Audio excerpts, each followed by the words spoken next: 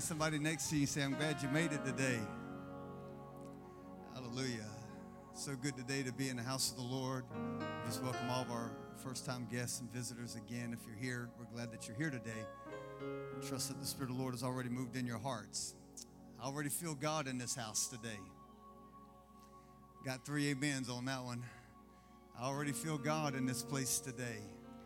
It's been good. Amen. Let me just take a moment, highlight a couple things. Last Sunday after church, we had a miracle happen in one of our families here at the church. Michael and Jasenia Johnson's little girl, Layla, were at Clyde and Shannon's house, along with Tim and Jennifer and a couple other of the family members were there, and somehow Layla slipped off into the pool and drowned. And of course, the family began to pray, and Jennifer was there, and she began to administer CPR and was able to get her back to life. And amen. And you can talk to any one of the Johnson's family. I mean, she was totally lifeless. There was nothing going on there. We don't know how long. Maybe they do now, but we didn't know at that point how long she'd been in the pool. But anyway, what the devil meant for harm, God turned it around. Amen. Thank God for a praying family. Thank God for talented people, skilled people. Amen. That knew what to do. And Michael and Jasenia are here today. And I imagine Layla's in children's church or wherever she's at. She's back there in the hospital for a few days, and they were concerned about lungs and all that, but she's been diagnosed completely healthy. So praise God. Amen. So sometimes it's just those things right there that just makes you want to praise Him a little bit louder. Just want to thank Him a little bit stronger. Amen. He's been so good, such a good God. And so we just rejoice over that. Hallelujah. We just rejoice with Michael and Jasenia today as well. Hallelujah. Just a couple quick announcements that you might want to be aware of. Next Sunday morning, it's the Sunday before Veterans Day. And we're actually going to be honoring all of our veterans here. And we've got some folks coming from the high school, I believe, that's going to come and help us, some of the color guards there. And so if you know any people in your family that's a veteran, just invite them to the service. We're going to take some time and honor them, and then I'm going to preach a little bit, and we're just going to see what God does. Amen? So that's going to be next Sunday morning. And then the following Sunday, November the 15th, we're going to have a baptism service. So, amen, right here on Sunday morning, while we worship, and people are going to be getting baptized. So if you have not been baptized, or maybe you were baptized when you were a little kid and you don't remember it, or maybe you got sprinkled or confirmed or whatever part you were a part of, but it really didn't mean nothing to you, well, I just want to encourage you, you need to be baptized. You need to be baptized. I heard one person say to me years ago, well, I don't want to get baptized because I don't want to get my hair wet. I'm like, you don't ever take a shower? We can't be so prideful. Amen. So if you hadn't been baptized, there's a sign-up sheet back there in the back. You can just sign up for that. And also, many of you know that we have Kingsgate College that we have going on here. We have probably, I don't know, Pastor Carlos, maybe 6 or 8 students. I don't know how many are actually enrolled right now. But we're coming up to a new semester that will start in December, I think, in January. And in December, I think it's December 1st, will be your last time to register. But anyway, we got a quick video here I want you to watch from Pastor Jay Pike, who's over the Kingsgate College there in Oklahoma City. Harvest Church, this is Pastor Jay with Kingsgate College, and I can't wait to share some exciting news with you this morning.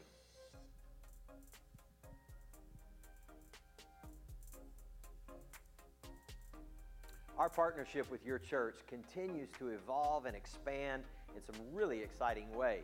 Let me tell you about some of the new degrees that we can make available to you right here in your local church. We've added bachelor's degrees in psychology, in global education, Lots of media degrees are now available in addition to our ministry degrees. We've also added a bunch of master's degrees in entrepreneurship, executive leadership, healthcare administration, master's degrees in pastoral care and counseling, all of this available right here in your local church. There's many other degrees I didn't even mention. But what I want you to do today is take that next step. We're receiving applications and enrollment for 2021, and December 1st is our application deadline. So today's the day for you to apply. You can do that at kingsgatecollege.com, and there'll also be someone from your church available right after service to help you answer questions, give you more information. But we want to help you take the next step toward your future and your degree. So apply today. Come see us after service or visit Kingsgate College. Amen. So we're excited about that. We continue to do that. And this morning, I just want to take a moment and recognize two people that graduated from Kingsgate College just a couple of months ago. And they actually got their degree, their bachelor's degree in business and professional leadership. I'm going to ask Pastor Carlos and Kenya if they'll come up here. We want to recognize them this morning. And come on, let's give God praise for these two. Amen. Amen. I'm going to ask my wife to come. She's got a gift for you. Come on. These, we didn't get a chance to recognize them with everything that was going on with the pandemic and all. And then, but just a couple of months ago, wasn't it, Pastor Carlos? Just a couple of months ago, both of these guys finished their degree. These are working families. These are working families.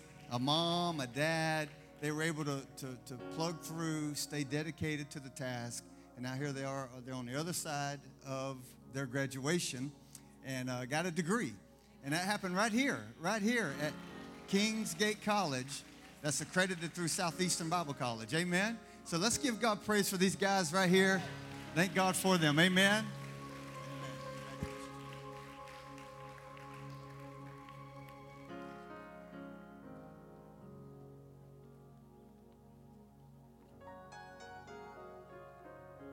Amen.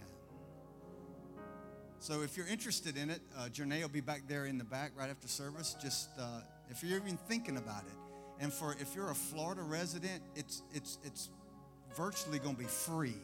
You won't even have to hardly pay anything because of the Pell Grants and some of the other things, that scholarships that are awarded to you. So you can get a full accredited degree. There are multiple degrees that you can go with, and I'll say this: just because of New Harvest Church, its interest, we're able to push in the educational degree. They didn't even offer that for off-site campuses, but because we had such a big push with people, they began, Kingsgate and Southeastern began to pull that together and begin to offer that here. So if you're interested in working toward a degree, you just saw proof that you can work a full-time job, be a full-time parent, and still get a degree.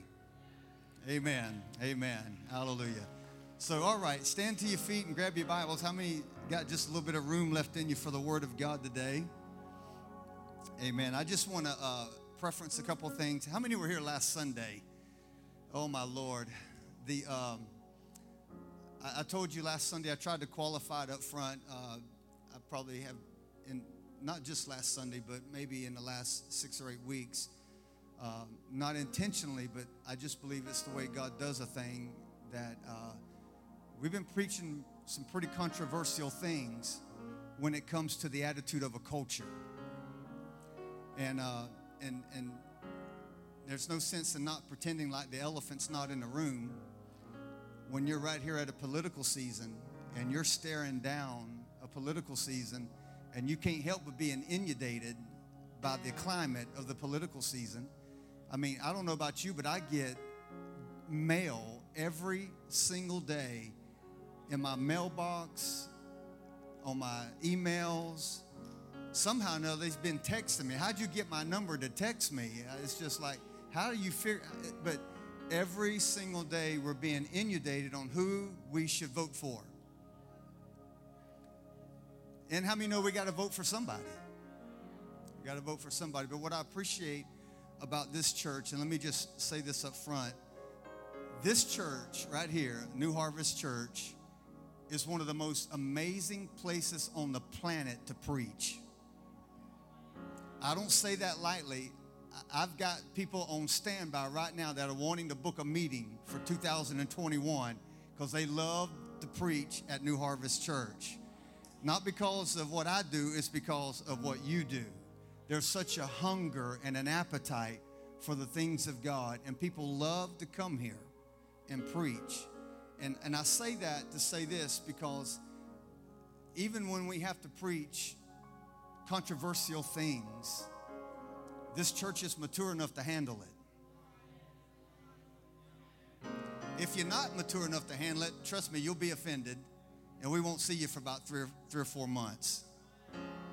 It's just the way it works, and that's body life. Doesn't mean that it's right, it's just body life. And so today's not going to be any different. I'm coming with everything I got. Pastor Mark prophesied over me a while ago during worship, and it's so true. We've been praying about it for almost 4 or 5 months now, that the spirit of Jezebel has to come down. The spirit of Jezebel has to come down. And the way you deal with Jezebel, you don't deal with a compromising spirit. Jezebel has to be attacked. That's why God raised up a Jehu, and he put a Jehu anointing on Jehu. And Jehu was like, hey, listen, you stand in my way, I'll kill you on my way to her. That was Jehu's attitude. And you can read it. It's in your Bible. I'm not making it up. It's in your Bible. Because Jehu was going after Jezebel with a vengeance because she needed to come down, because she had influenced the whole nation into idolatry. So until Jezebel gets dealt with, then people, nations are influenced by the spirit of that day. And so today I'm coming. I want to say this up front because I want you to love me while I go along in my message today. There are all kinds of political party people in here. We got Republicans in here. We got Democrats in here. We got independents, libertarians, Presbyterians. We got all kinds of people in here. I just want you to know I'm not offended by what you support. It doesn't offend me, but sometimes we have to be told the truth so that we can know how we support what we support. So at the end of the day, if I step on your toes at some point, it's okay. It's okay. Toes will heal. Amen. But what I'm trying to say to this house, we ought to be mature enough to say, hey, you believe that way, I believe this way, but I'm still your friend. I'm still in relationship. And as Jesse was proclaiming a while ago, what binds us together is Jesus. It's the banner of Jesus. And everybody in this room is on a journey. Everybody in this room is on a journey. And we have to give people time to mature on that journey. Just because you see it one way doesn't mean you got to be mad at somebody else who doesn't see it your way. But we do have to have grace in the middle of it. So I'm going to say some very tough things. I know I will. And I just want you to know that no matter where you fall in the political lines, and I've got some strong opinions that are backed up by Scripture, which is really not, to me, it doesn't become an opinion then, it becomes truth.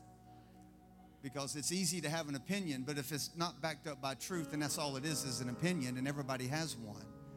But if as long as it's backed up by truth, see, that's the luxury that many people get in the body of Christ or in the world. They get opinions. I don't get that. I don't get the luxury of giving you my opinion. I have to give you the truth. And how many know there's only one truth in people's opinions? And you have to decide which one you're going to be on. Amen?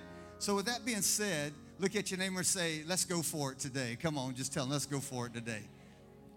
Hallelujah. Jeremiah, because y'all know I love you. Well, some of y'all don't know that, but I do. I do love you. And I love you enough to tell you the truth. And sometimes God will offend your mind just to reveal your heart. Yeah, He will. Yeah, He will. How many's ever walked out of a service and say, man, that hurt? Thank all three of y'all. The rest of y'all ain't been listening. What y'all been doing for the last 20 years? Okay, let's go to Jeremiah chapter 6. Jeremiah chapter 6, and we're going to get this thing started here. Jeremiah chapter 6. I want to begin reading in verse number 16. And it says, "Thus saith the Lord, stand by the ways and see, and ask for the ancient paths, where the good way is, and walk in it. And you will find rest for your souls." But they said, "We will not walk in it. And I set watchmen over you, saying, listen to the sound of the trumpet. But they said, we will not listen. Therefore hear, O nations, and know, O congregation, what is among you. Hear, O earth, behold, I am bringing disaster on these people, and the fruit of their plans or their devices or their schemes, because they have not listened to my words. And as for my law, they have rejected it also." I want to draw your attention back to verse number 16, and it says, "Thus saith the Lord, stand by your ways and see, and ask for the ancient past." I like it the way it says in a NIV version, the International Version. It says, "This is what the Lord says. Stand at the crossroads and look." Somebody shout the crossroads. "Stand at the crossroads and look and ask for the ancient paths. Ask where the good way is and walk in it, and you will find rest for your souls." This is part 6 of taking the territory, but I'm just diverting it a little bit because of the climate that we're in. So I put a subtitle to this today. I put it, "Standing at the Crossroads." Standing at the crossroads. Look at somebody around you and tell them, what you do at the crossroad matters. Come on, high five about 3 people and push on them really good and say, it really does matter what you do at the crossroads. It really does matter what you do at the crossroads. It matters. It matters. We're standing at a crossroad, and it matters what you do at that crossroad. Father, we thank you this morning for what you're going to do. Holy Spirit, you're the preacher, the teacher, you're the communicator. You're the revelator of all truth. Thank you today for what you're going to do in this place. Thank you for the people that have gathered here today. Thank you for those that are watching online, literally all over the United States and parts of the world. Thank you for those that are listening by radio. Holy Spirit, I pray that you would begin to breathe on us now. Breathe through your presence, the power and the presence of the living God. Holy Spirit, you're the preacher and the teacher. You're the communicator and the revelator of all truth. We thank you for what you're going to do in this place, and we give you all the glory, the honor, and the praise for it. In Jesus' name I pray. And everybody together said amen. Amen and amen. God bless you this morning. You can be seated in the house of the Lord. Well, it's no secret that as we come to the final few days of what will probably go down as the most historical and critical election of our time, it's important that we realize that we as believers, we have to understand that what is at stake. What's at stake is just not a party. What's at stake is a nation. Our nation as we know it is literally hanging in the balance. We are at the threshold of fighting for the very soul of our nation. The very soul of our nation is at stake. And here we are just a few days from it will be documented. It will come. History will say this was the most historical election of this generation. Our nation is teetering on the brink of a cataclysmic fallout. And if we're not careful, we could lose the very freedoms that we so dearly love.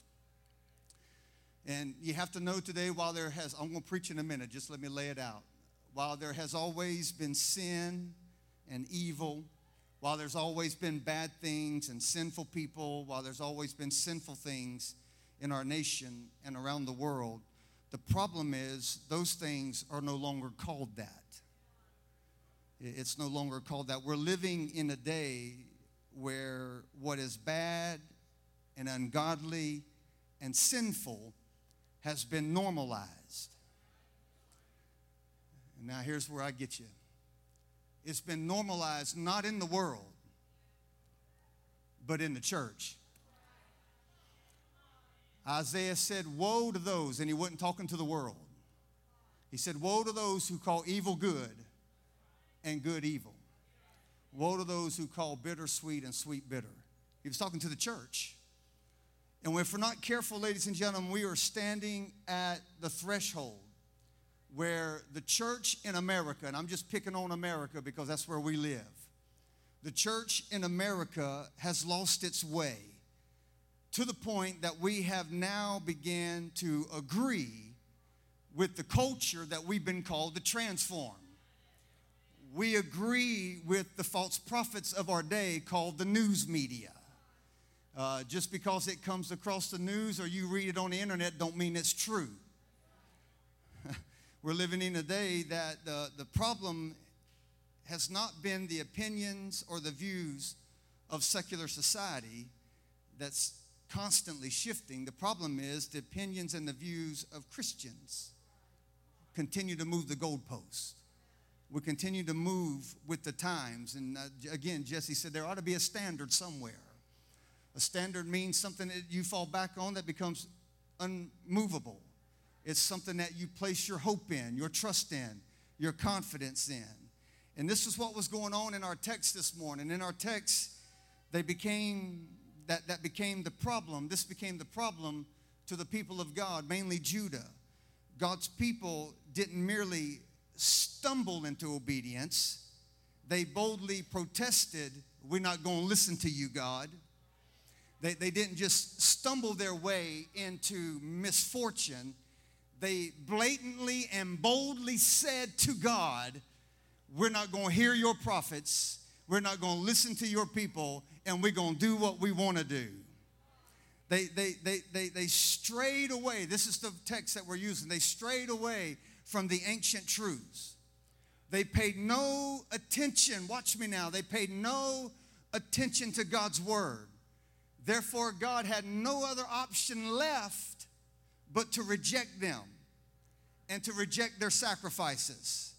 Jeremiah prophesied that because you won't honor God and you won't honor his word, the day is coming upon you when the Babylonians will come to you and they will show no mercy on you and they'll drag you off to prison for the next 70 years.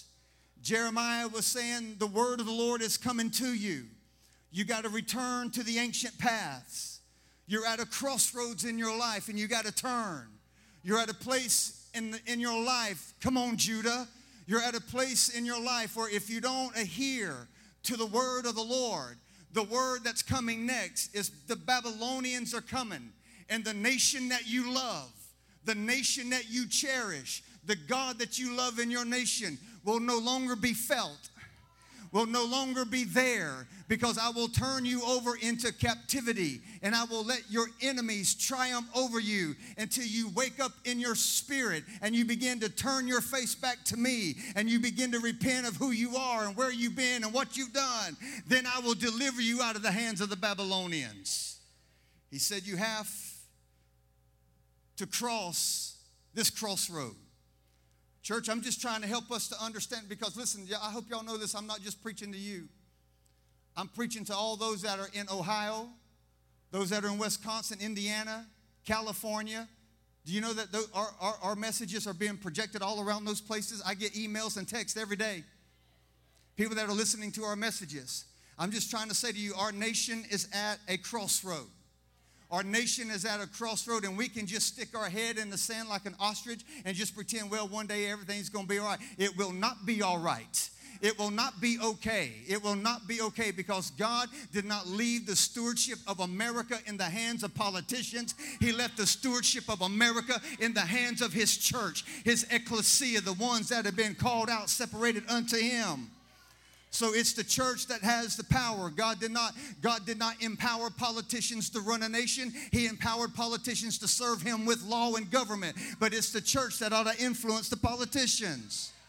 So God is calling his people to wake up. I feel like an alarm clock today. It's time to wake up. The alarm is sounding off, and we cannot no longer continue to sleep and act like everything's going to be okay. You cannot just walk around and just feel like, well, it's going to be all right. Listen, God's in control. God is rarely in control. God is rarely in control over anything. He can be in control, but he has reduced his sovereignty to the will of man.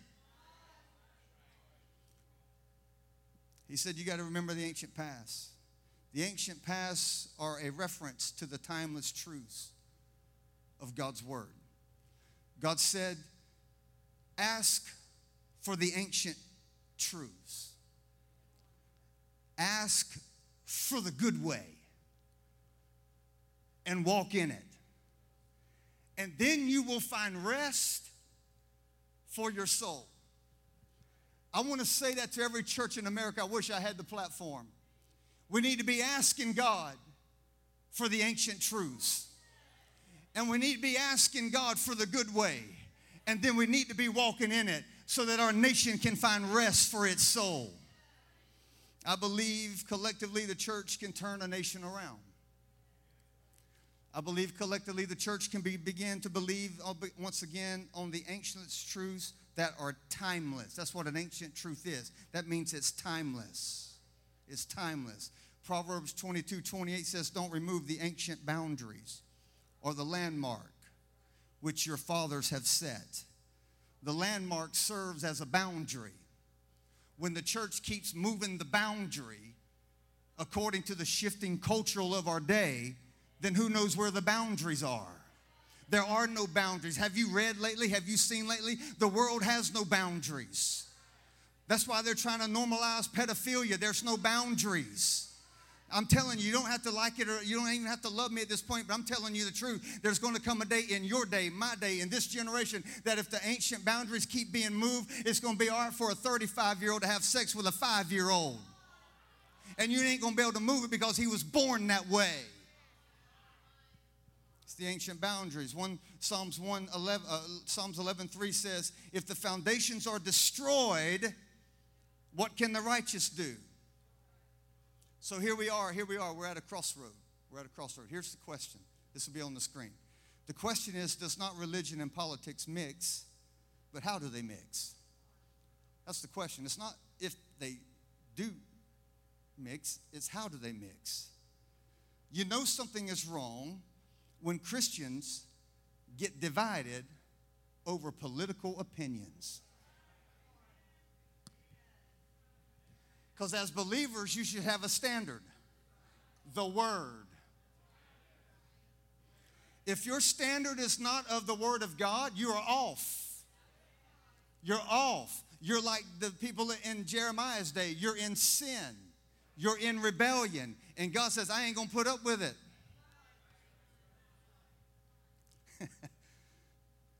Something is wrong when the church gets divided over politics. Preaching an election day sermon ought to be the easiest thing in the world in the church. And it's not to promote a party, it's to promote Jesus. Because we all ought to be able to agree on Jesus. I've heard a lot of people say, you've heard a lot of preachers say, I've talked to them, not voluntarily, but they say preachers and churches should stay out of politics. Just preach Jesus. As if Jesus wasn't involved in politics. But all throughout the history of civilization, churches and church leaders and church fellowships has influenced politics. And the moment you remove God from politics, which is his church, the moment you remove his church from politics, now you have an opinion with no boundaries. And when you have an opinion with no boundaries, anything goes. Everything will go. But the church comes in as a standard bearer. The church comes in to influence politics and say, hey, this is as far as you can push that boundary. Because if you go beyond this point, God calls it sin.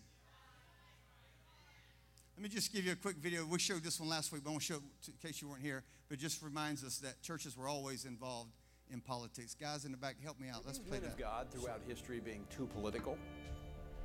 1450 BC, Moses petitioned Pharaoh for the liberty of God's people, even calling down consequences when the king failed to comply. 870 BC, Elijah, in the name of the Lord, he challenged King Ahab and his advisors for their ungodly policies and practices.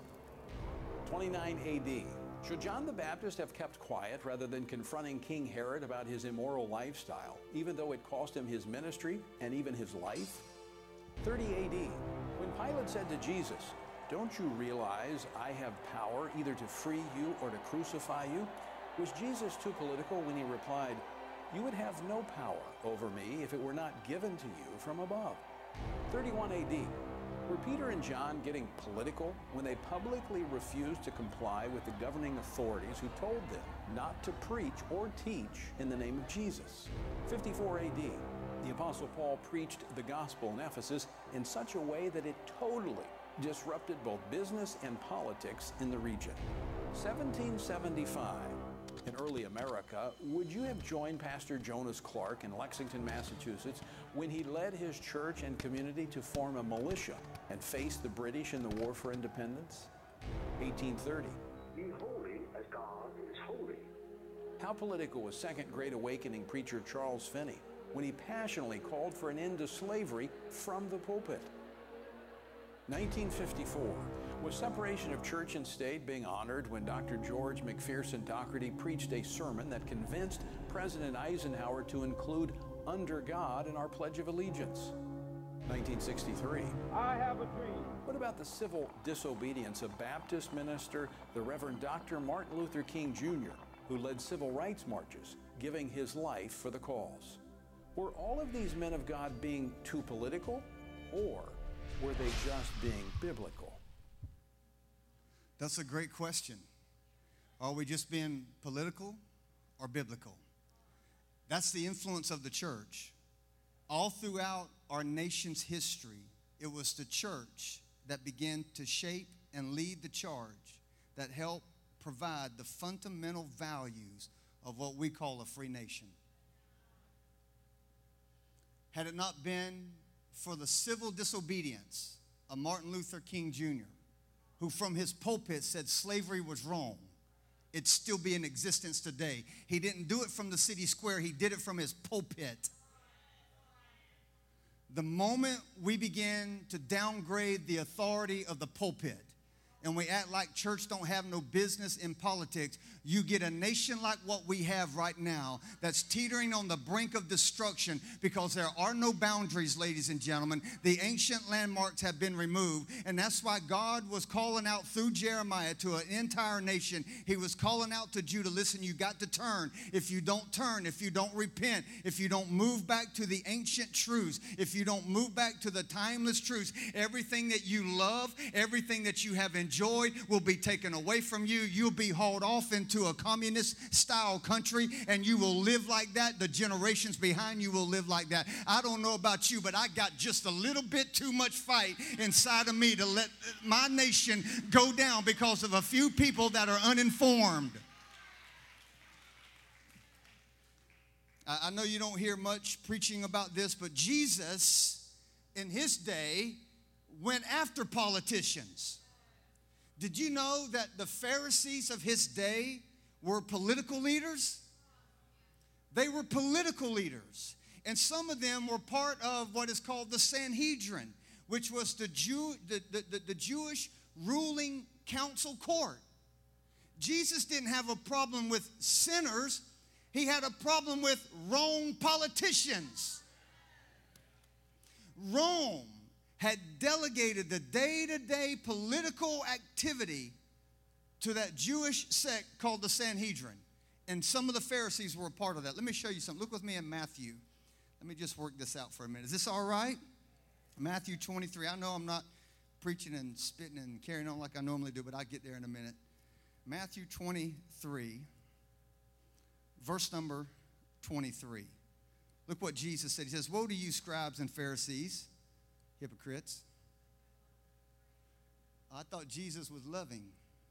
He is. He loves you enough to tell you the truth. Well, I thought Jesus died for me. He did. He died. He died so that you can be born again, so that you can have a relationship with him. He didn't die for your craziness. Now look at your neighbor and say, he's not talking to you. He's preaching to the airways.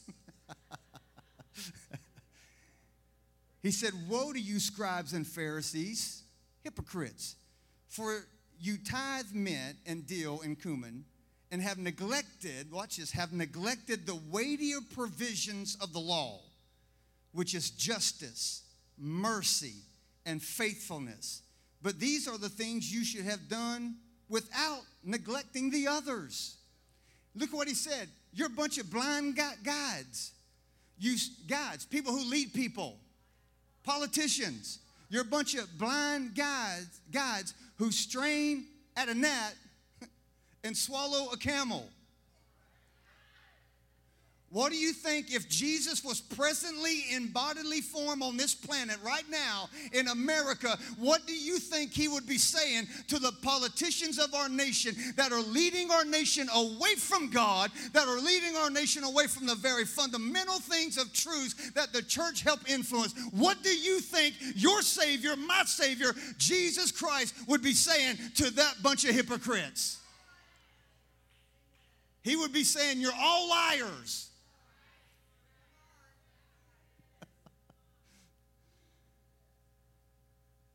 How do you think he would respond to the climate today? I mean, just think about it. Shutting churches down. But we're going to allow riots and looting. What do you think Jesus would say about that? Shutting churches down, but not the casinos, not the liquor stores, not the abortion centers, but we're going to shut the churches down. What do you think Jesus would say about that? Politicians are more concerned about what kind of straw you drink from than the babies that are being aborted in the mother's womb. What do you think Jesus would say about that? I'm telling you, he would have a lot to say, but we've got a culture that says you need to be quiet. You need to stay in the four walls of your church. Worship your God the way you want to. But when you come out here, you're in our world. No, when we come out there, we are coming to let you know that there's a Christ, there's a Savior that rules and reigns over every power. And his name is Jesus. His name is Jesus.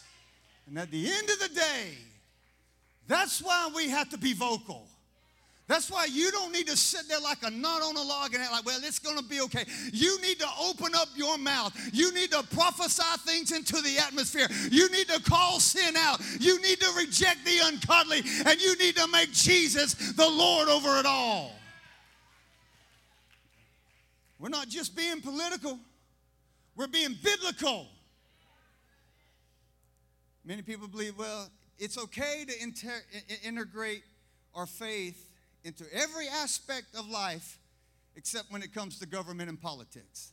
The pressure that exists today is that preachers should leave politics alone and not concern ourselves with it. Can I tell you, that's the reason why our nation is in the shape that it's in. It's because preachers have cowered to the drumbeat of a secular society because they want the nickels, they want the noses, they want the references.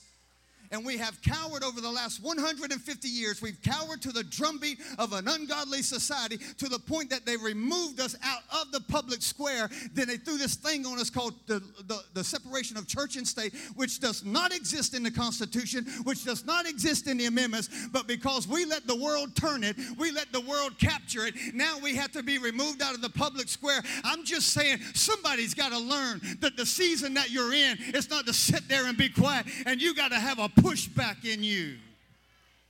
Well, what if they find us? What if we go to jail? So be it. Got 3 amens on that one. We're living in a day, listen, all over the world, Christians are suffering persecution, and we going to shut down over a virus that you have a 99% cure rate.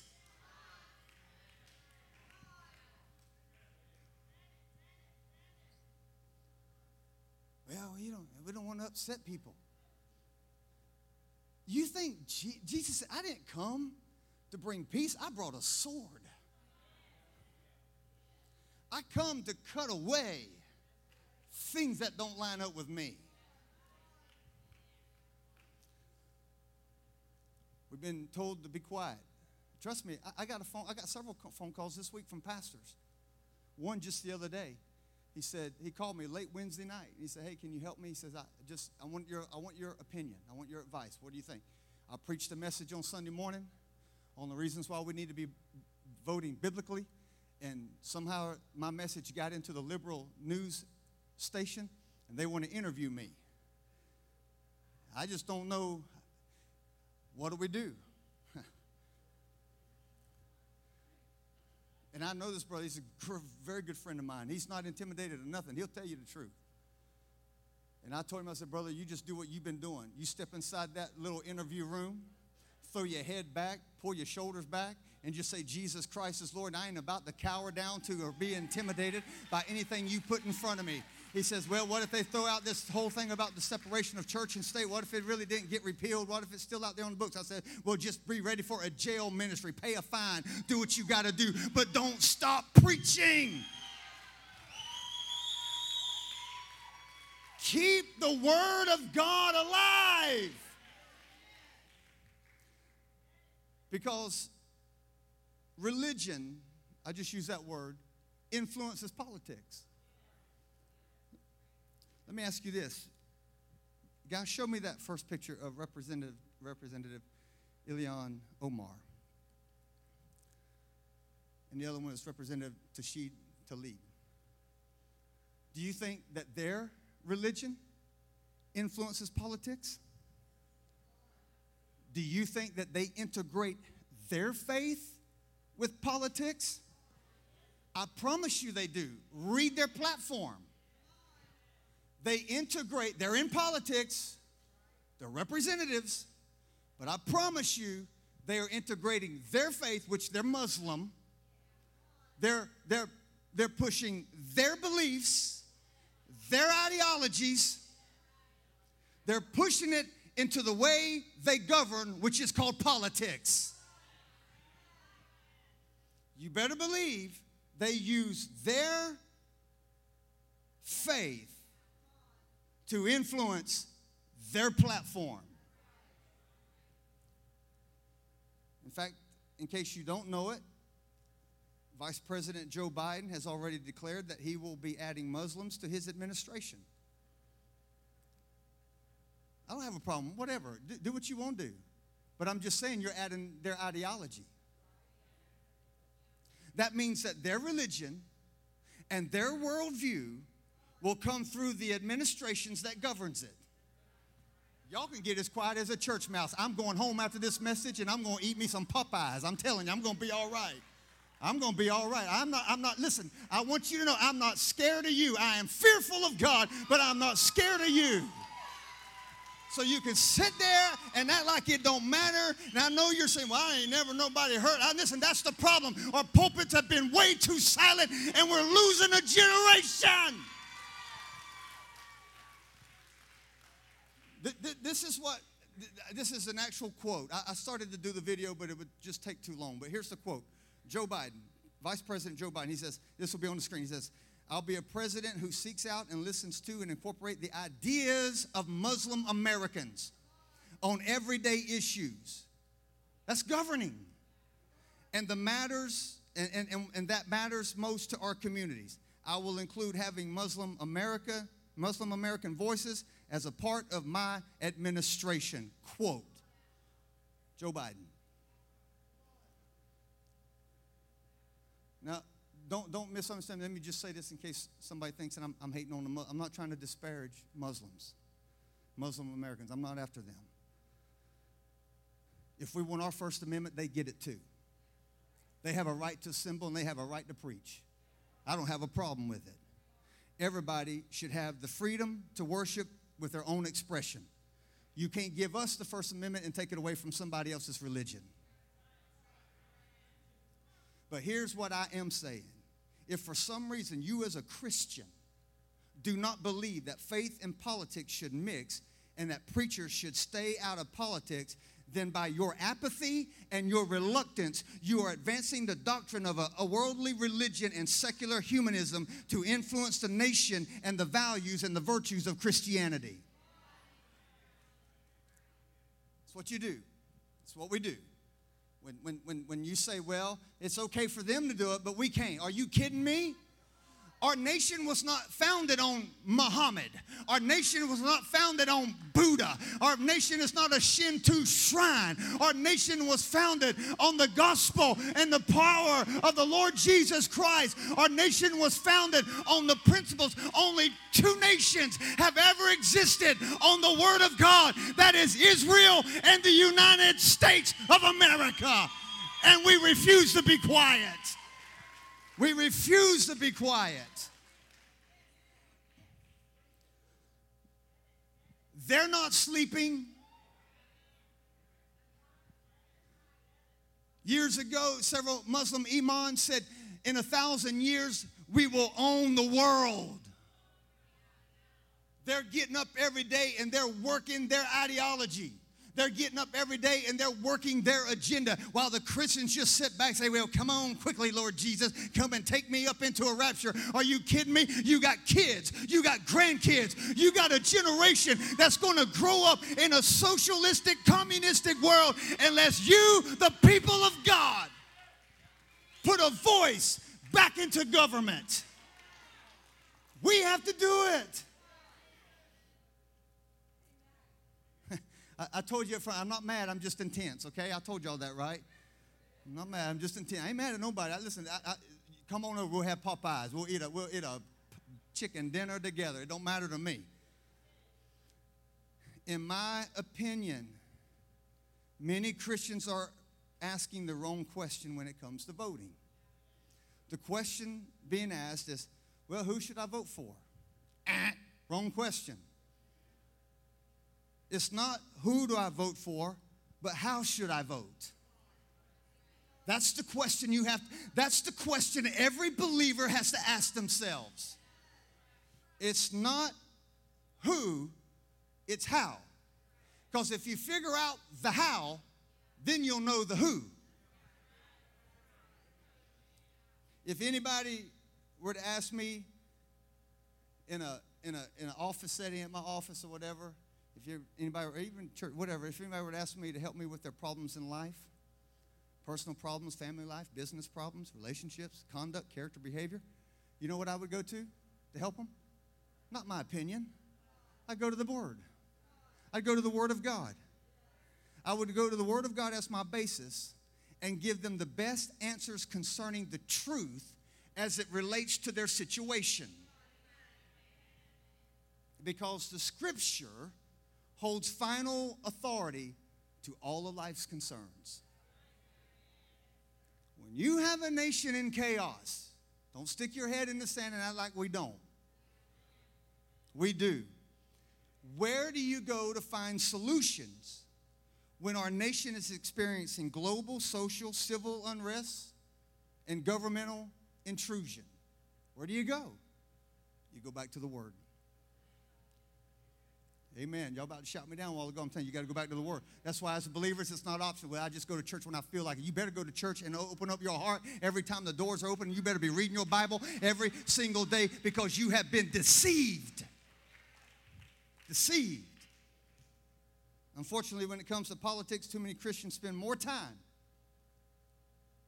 appealing to their family, their family's tradition, their culture, their ethnic expectancy, and personal preference more than they do about what the Bible says about that.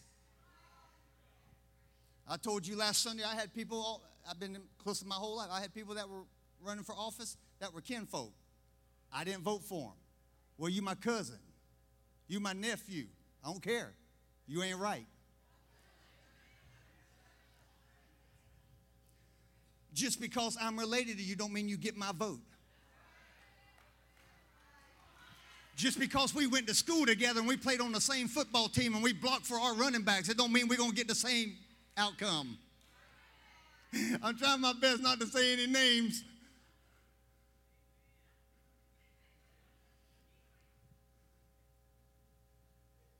Well, I like them. They might be a nice person, might be a bad person. I don't know. Look at their policies. Because if I could define the what, I'll know who.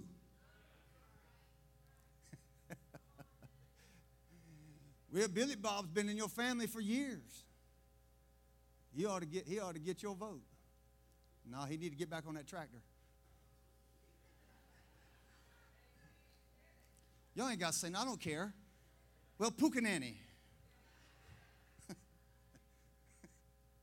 Let me move on before I get in some really, y'all were loving me. Now you're going to start that. Man, he talking. I know them.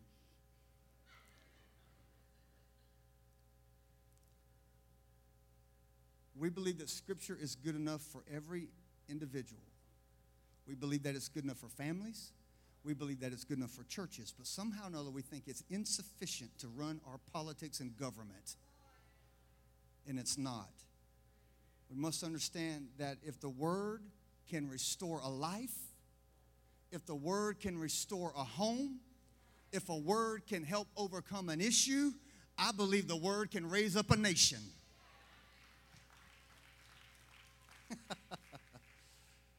Let me hurry. Freedom means that we get to control the choice, but not the consequences. You can control who you want to vote for. That's your choice. You have a right to do that. And we celebrate that. That's our God-given American right, and I thank God for it. But you don't get to control your consequences. God will rule by the endorsing of the choices we make, good or bad. He's going to rule.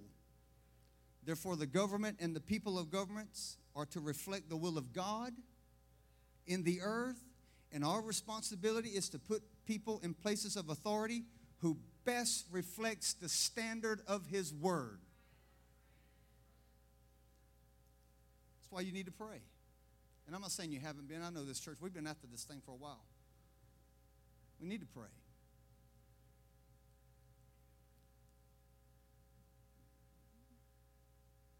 Sometimes sheep come in wolves' clothing. You ever heard of the Trojan horse? Just get me in the door. I'll create havoc. Jesus said if it were possible, even at the end of days, the very elect will be deceived. How do you know you're deceived? You don't know. You're just deceived.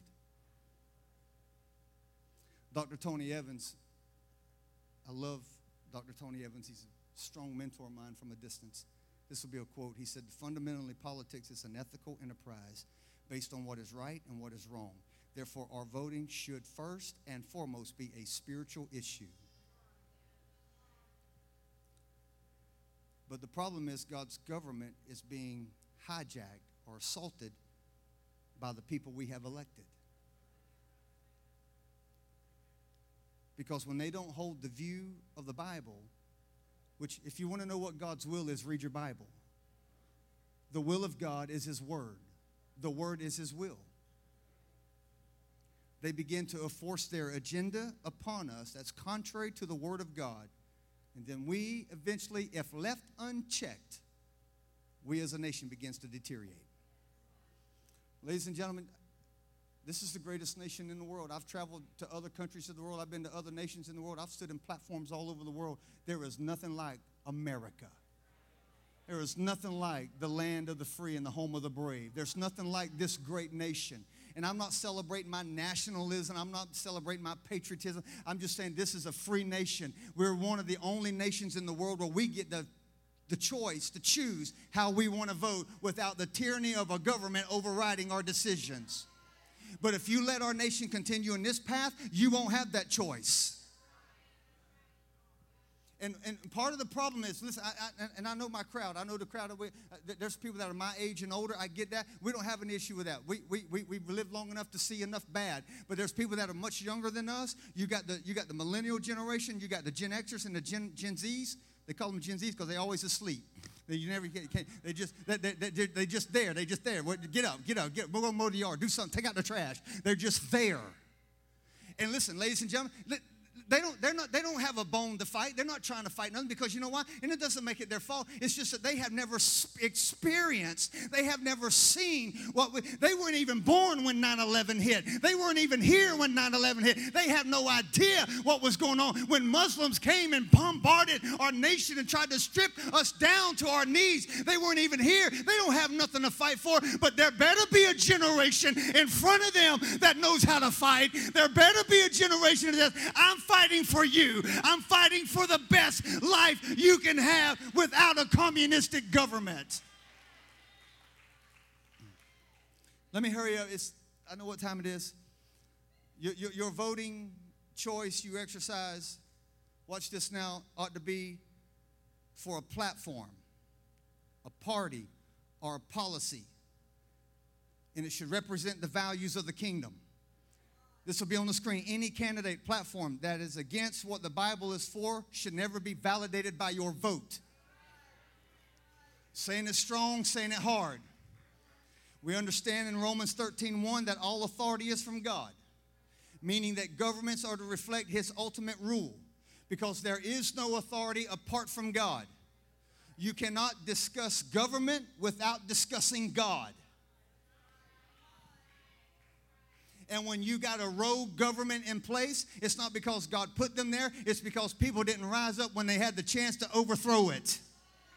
Come on, talk to me. You say, well, that just happened. What about the nations of the world that are in communism? I promise you, there were times in their history, there were times in their past, if the people would rise up, they could overthrow the regimes that are currently there, and they would have a government they could live peacefully and quietly with.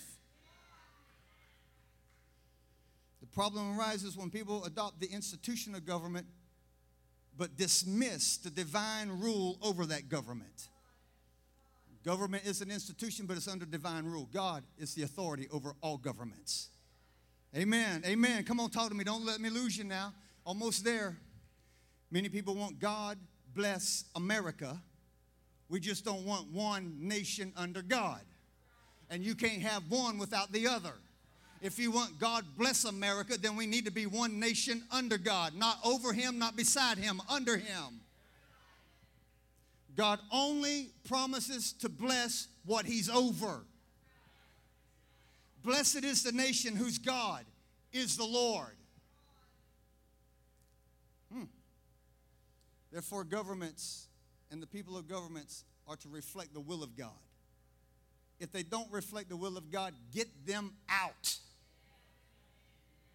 Quit endorsing their craziness. Well, I kind of like them. It don't matter. Look at their policies. It's our responsibility to take our place of authority and execute our American privilege.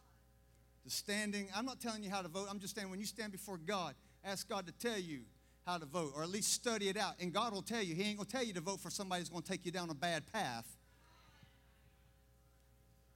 The people that we put in office, the Bible calls them in Romans 13:4, they are ministers or servants of God. They are there to minister the will of God first. They are supposed to know what God thinks first and to serve God by that direction. If they don't serve by the will of God, they shouldn't stay in office and keep serving.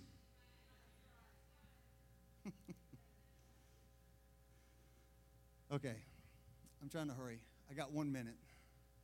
It's impossible. It's not enough. This will be on the screen. It's not enough to know the candidate's plans on solving problems when they're against God by their values and belief systems. So how do we vote? You should always vote vertical.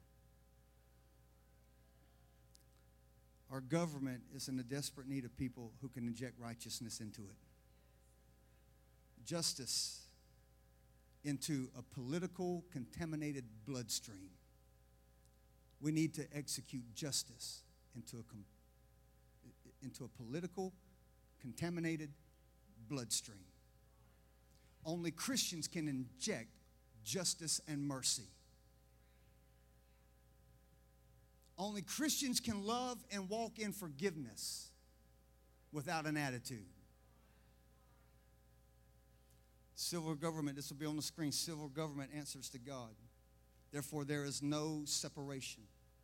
The role of the church is to make sure that the state doesn't lose sight of the truth that God rules and that there is a moral standard in which the political realm must operate. I'll just finish out with this right here, maybe. That means Jesus has to be bigger than your politics. This will be on the screen. Being pro-life doesn't necessarily qualify someone as a good candidate.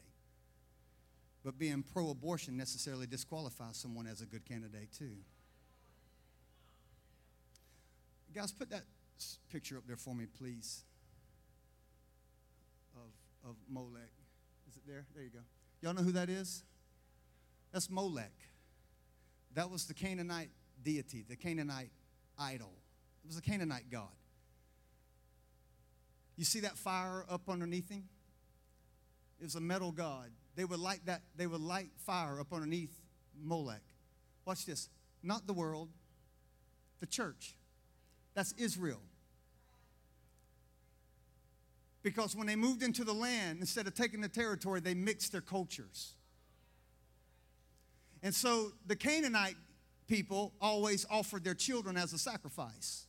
So that's the Canaanite god. So they would heat up that molten metal until the hands of that molten metal became so fiery red hot, and the children of Israel would lay their babies and watch them burn and scream in front of their eyes.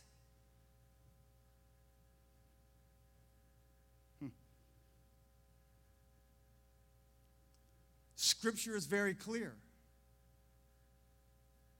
That was prohibited in the eyes of God. Okay, let me show you. Look with me in Leviticus. Is this okay? I'm sorry. I know we're going past time, but you won't hear this sermon next week. It'll all be over with. Look with me in Leviticus. Leviticus 18. Guys, you got it up there for me maybe? It might be quicker. Leviticus 18:1. Speak to the sons of Israel and say to them, I am the Lord your God. Right? Verse number 2. That was verse number 2. Go to verse number 3. Go to verse 3. There you go. Where are we at? I can't read it up there. Let me get here. I'm confused now. I lost my train. Leviticus 18:1. Then the Lord spoke to Moses, saying, speak to the sons of Israel and say to them, I am the Lord your God. Verse number 3. You shall not do what is done in the land of Egypt where you lived, nor are you to do what is done in the land of Canaan where I'm bringing you. You shall not walk in their statutes. Verse number 21. You shall not give any of your offspring and offer them to Molech. God did not approve children's sacrifice. And there's other scriptures. I could take you to Jeremiah. When Jeremiah says that about Molech, he says, God does not approve of you offering your children, your babies, to Molech. God is not approved of that. Let me say something. God does not approve abortion. And you can say, well, that's just a one issue thing. It's the biggest issue on the ticket. What about health care? What about insurance? It's the biggest issue because the blood of 63 million babies are crying out every single day. And you don't think God is going to hold us accountable because we put people in the office that validate the very thing that he's against. He's against it. He's totally against it. These were God's own people. God said, I will not keep tolerating.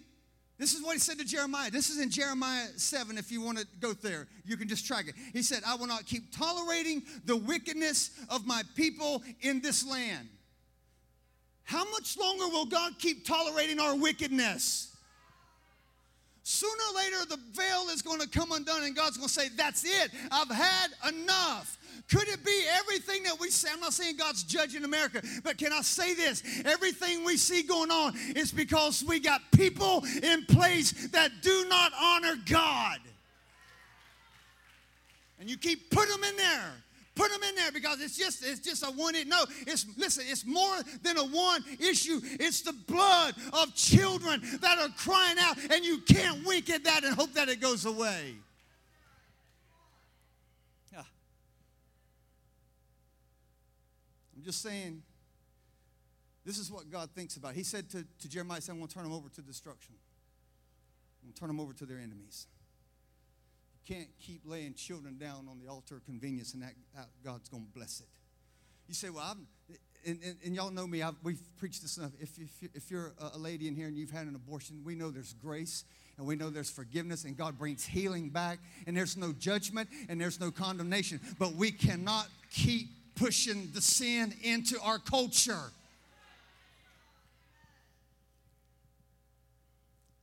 Since I'm here and I got y'all not knowing if you love me or not, let me say this with all the reverence that I can because it needs to be said. Not because I say it, but just because it's out there. The organization of Black Lives Matter.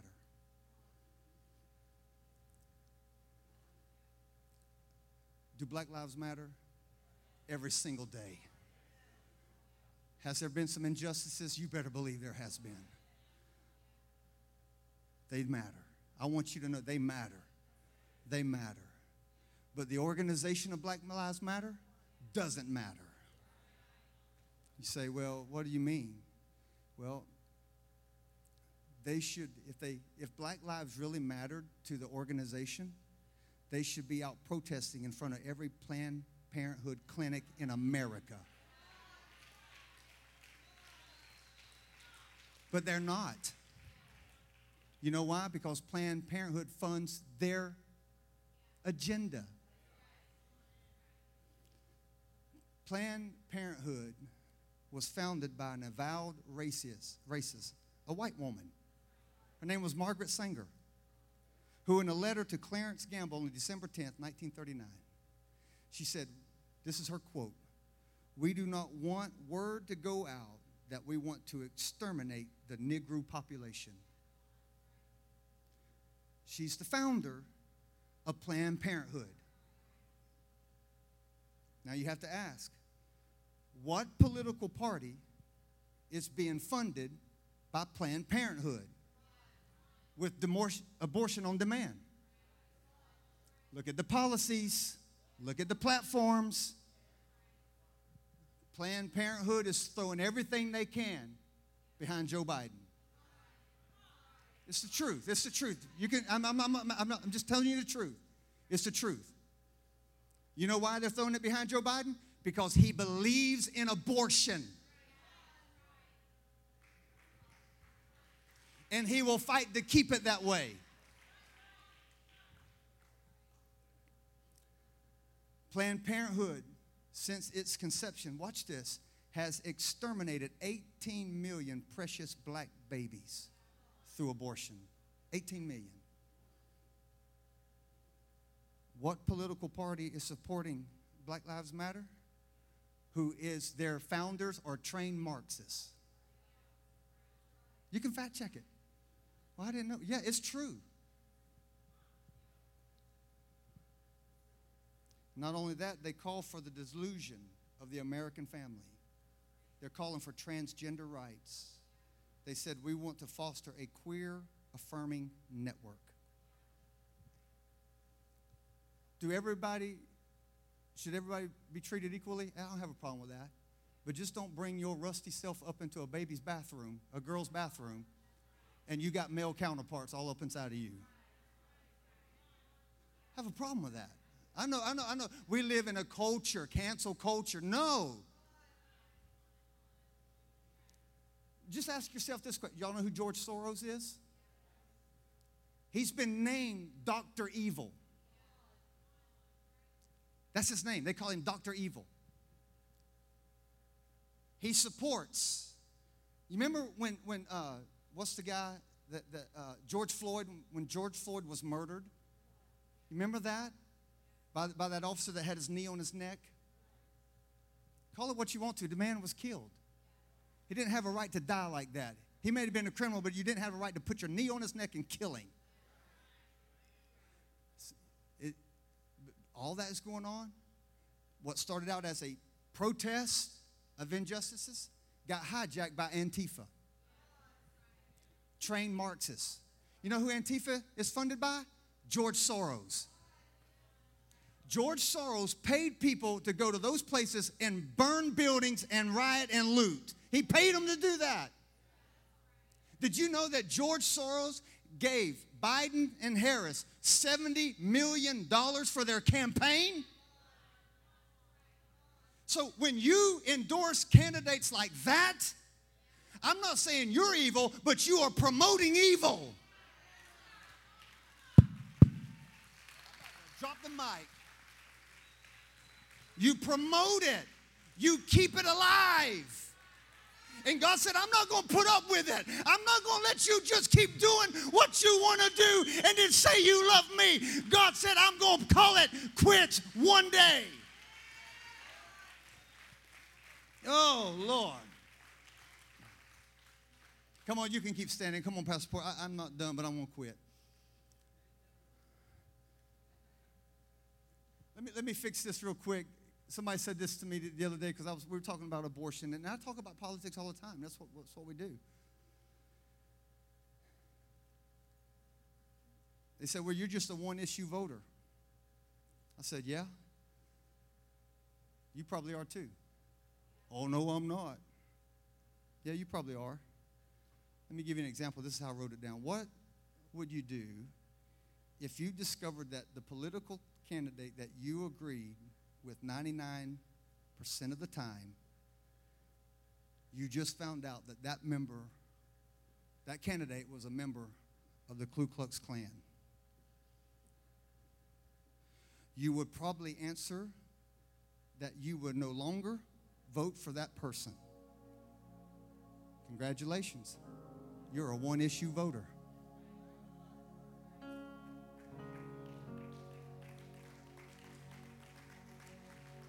You can be 99% whatever, but if that one issue is against God, I'm against you.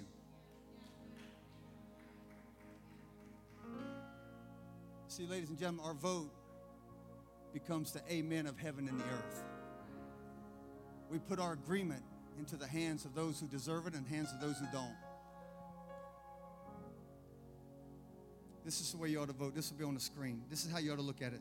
This is the how. You look at the principles. You look at the platform, you look at the policies, and then you look at the politician. You do it in that order.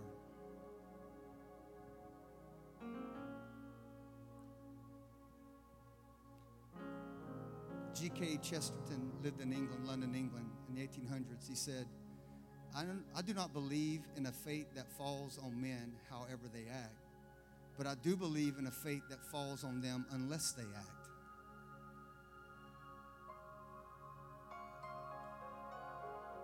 As believers, we have a Christian worldview. That means my worldview, my reasoning, my ideologies, the way I think, the way I process, has to be governed through the lens of the Word of God. That's a biblical worldview. Anything that doesn't fit in the lens of my biblical worldview is against God. It's outside of the boundaries of the will of God. I'm not saying it necessarily makes it evil. I'm just saying it makes it outside the boundaries of God. Not every policy is lined up with the Word of God, but not every policy is evil. But there are some policies that are totally against God.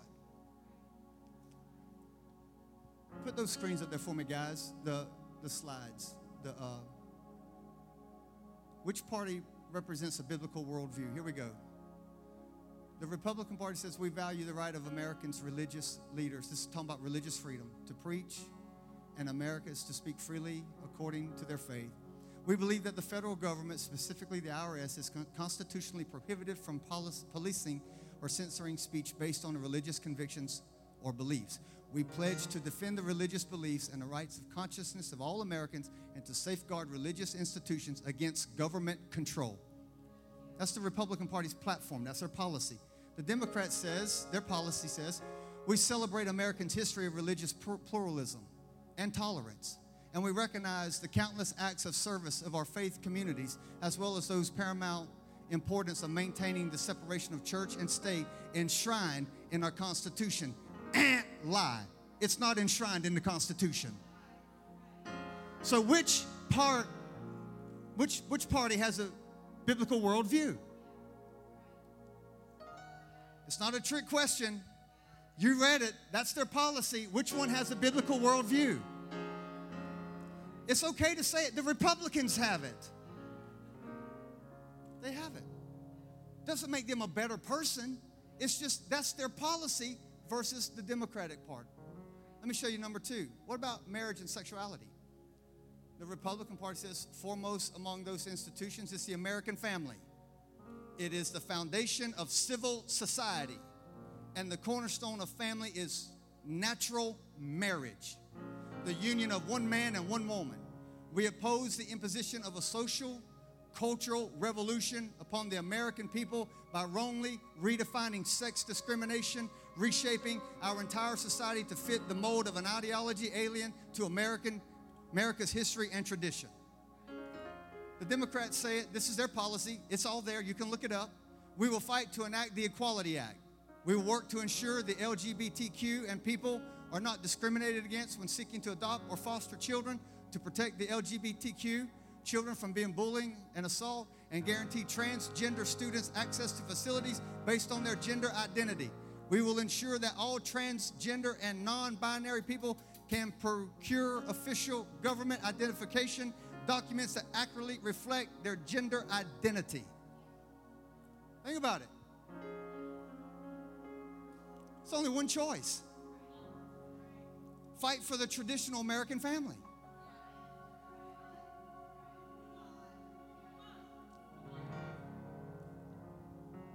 Should people that are struggling in the homosexual community be treated equally?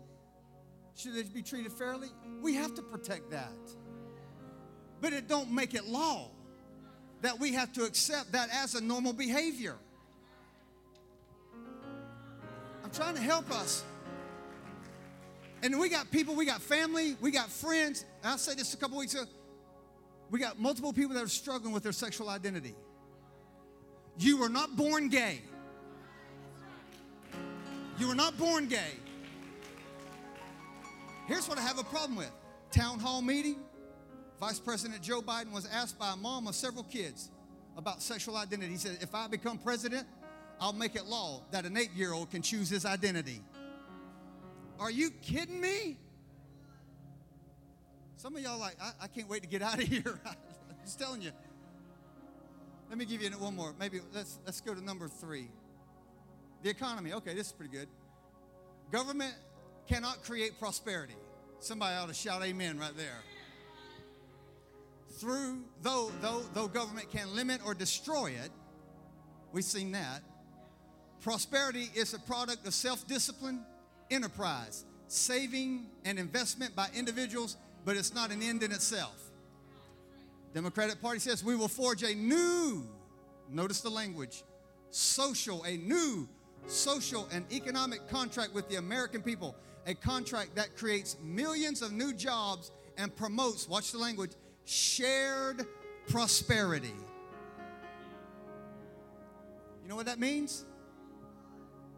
You have to take care of somebody that don't want to work. Viva's got a business. Who else has a business in here? Clyde's got a business. Pam has a business. Can you imagine working 40, 50, 60 hours a day, putting your labor into it, putting your hard-earned money into it, and then you're going to go pay for somebody to sit on the couch and eat Cheetos? That's what they're saying. They want to spread the wealth. So when you endorse a candidate, that's what you get. Woo, I should have stopped when y'all loved me. Number four, Israel, there's not much difference in these two party lines. It's almost the same, other than the Republicans believe in a land that was given to Israel by their father Abraham, and they should have their borders extended all the way to the borders that they originally had before the 1967 war. The Democratic Party believes in a two-state, I'm not taking time to read all, they believe in a two-state nation where the Palestinians can have a state and Israel's can have a state. That's up for grabs. That's an argument that's going on. But there was a time when Israel had all their land, but Hezbollah and Hamas kept dropping bombs and rockets on them, and it's like we want peace, but we can't have peace because y'all won't leave us alone. So that's up for grabs. There's not a whole lot of difference there, but either way, I mean, honestly, I could vote either way on that. Honestly. I could go with the Democratic Party on that. I'm going to have a big time. That's not a hard issue unless they fall out of agreement with Israel. Now I have an issue. But as long as they're going to support Israel, I can support that. Let me give you the last one, then we'll go home. Number 5. Let's talk about life. The Constitution guarantees that no one can be deprived of life. This is on the Republican side. Liberty or property deliberately echoes the Declaration of Independence proclamation that all endowed by their Creator with the inalienable right to life. Accordingly, we assert the sanctity of human life and affirm that the unborn child has a fundamental right to life which cannot be infringed. We support a human life amendment to the Constitution and the legislation to make clear that the 14th Amendment's protection apply to children before birth. That's their party. That's their platform. The Democrat Party says, we will appoint U.S. Supreme Court justices and federal judges who will respect and enforce foundational precedents, including Roe versus Wade. We believe every woman should be able to access high-quality reproductive health care services, including safe and legal abortion. We oppose and will fight to overturn federal and state laws that create barriers to women's reproductive health and rights. Translation, we don't mind killing babies. What it is. So for me, that's how I do it. I look at their platforms. I look at their parties. Which one of those has a biblical worldview? Read your Bible. You'll know which one has a biblical worldview. That baby has a right to life. The other will say, I don't care. We'll kill it. Let me say this, and then we're going to go right here.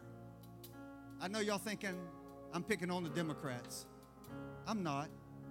I'm picking on their policies. You didn't create their policies, but if you vote for it, you endorse it. And let me say this because I've got friends in here, people that have been tracking with us for a long time. Real softly, guys, please. Let me just say this with everything, because I've hesitated how I could say it in a way that doesn't seem judgmental, because I'm not being judgmental here to anybody. The Democratic Party has lost their way. There was a time it wasn't like this. It is now. And let me say this. You're not leaving the Democratic Party. The Democratic Party left you. And that's the way you got to see it. And you know what? 4 years from now, I might be voting Democrat. Because if they throw up a better policy that's more in line with God's view, guess what? I'm going to switch sides. I'll switch sides in the middle of a fight. That's what God did when He saved you. You was in the middle of a fight with the devil. He said, no, that one's mine. Come on over here. So how do we vote?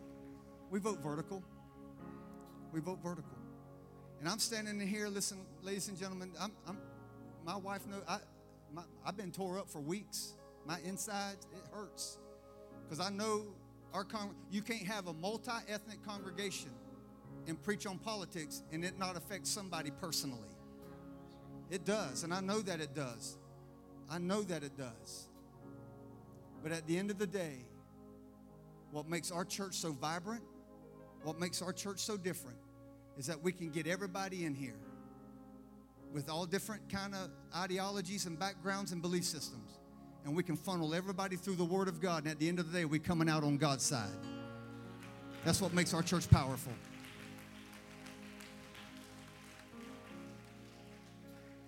So my prayer today is that we're 2 days away. Some of you, most of you probably already voted. It's all fine. But we can pray. We need our nation to turn back to righteousness. Do I think President Trump is our Savior? Absolutely not. Do I think Joe Biden is our Savior? Absolutely not. Jesus Christ is my Savior. That's right. That's right. Jesus Christ. He's my Savior. But at the end of the day, everybody under the sound of my voice has a spiritual responsibility to make sure that we partner with God so that the plans of God can be executed in a way that brings health and life and happiness to an entire generation. And get rid of the evil. The role of government is to support the good and limit the evil. That's the role of government. You can't do that without the church. So it's our responsibility. Come on, all over the building, lift your hands. Can we pray one time for our nation? Lord, we pray. Will you just pray for our nation? We're hanging in the balance. Something has to give. Something has to shift. Father, we pray right now. We pray over our nation. Lord, our nation is standing at a crossroads. Lord, we don't want to be like the people of Judah back in Jeremiah's day.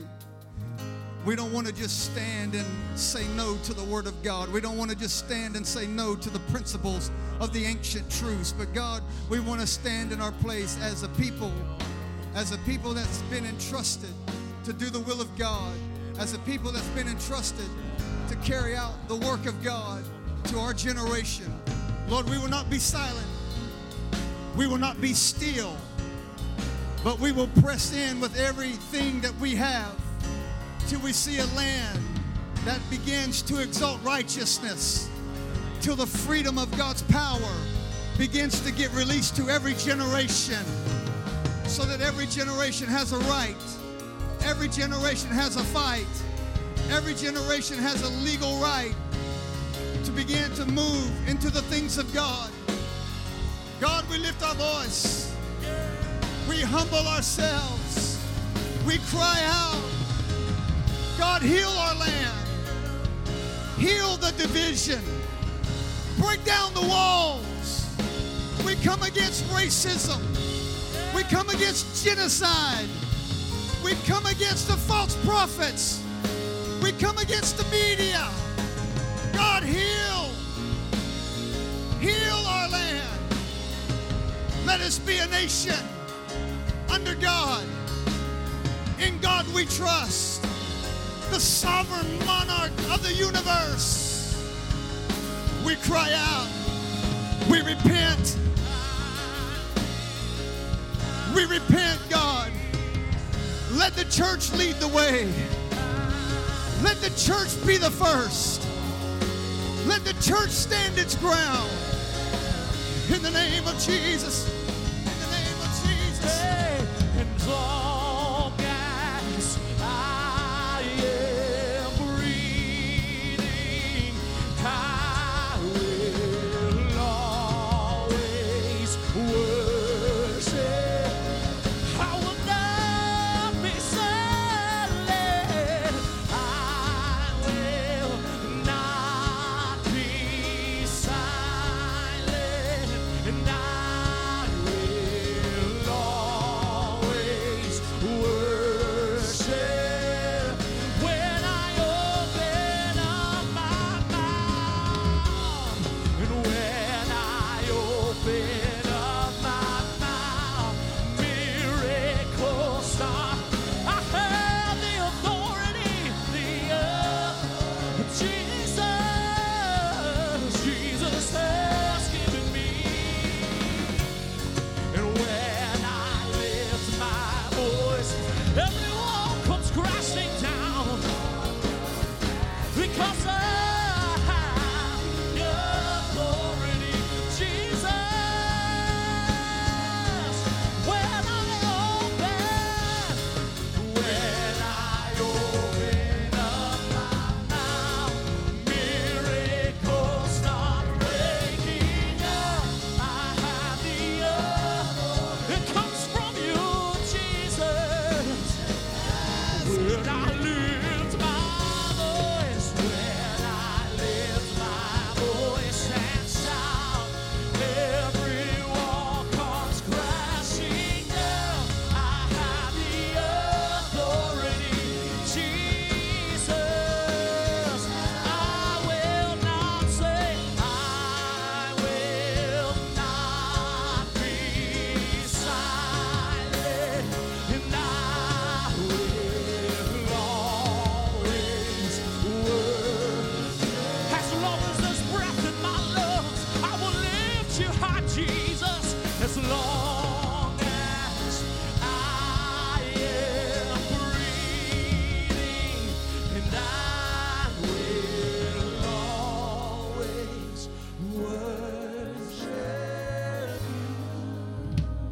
spirit of Jezebel comes down in this nation. The powers of Jezebel be broken over this nation. You will not rule, you will not reign, you will not influence, you will not manipulate, you will not control, you will not use your divisive schemes, you will not have your way over this nation. We expose you, we bring you to light now in the name of Jesus. And the powers that support it, the powers that be, the powers that are sitting in places of authority, we bind your schemes, we bind your devices, we bind your planning, we bind everything that you are using against America. Church, this is a strong prayer. Let's pray. The power of Jezebel is being dissolved. The power of Jezebel is being dismantled over our nation. And righteousness will rule in our streets. Righteousness will rule in our justice system. Righteousness will rule in our hallways. Lord, we declare in the name of Jesus, we break the grip.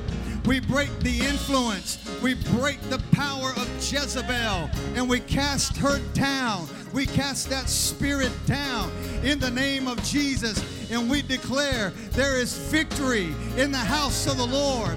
There is victory in the United States of America. The power of Jesus Christ will rule over every government. And to his government there will be no end. For he shall rule and he shall reign forever and ever and ever in Jesus' name. Hallelujah!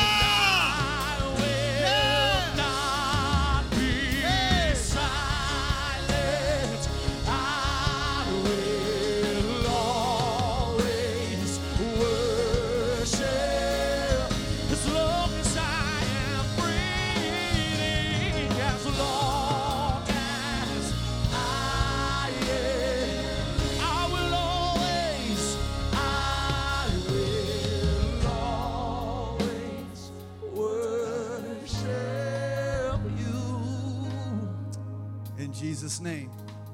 Now, this is what we do. Here's your exercise.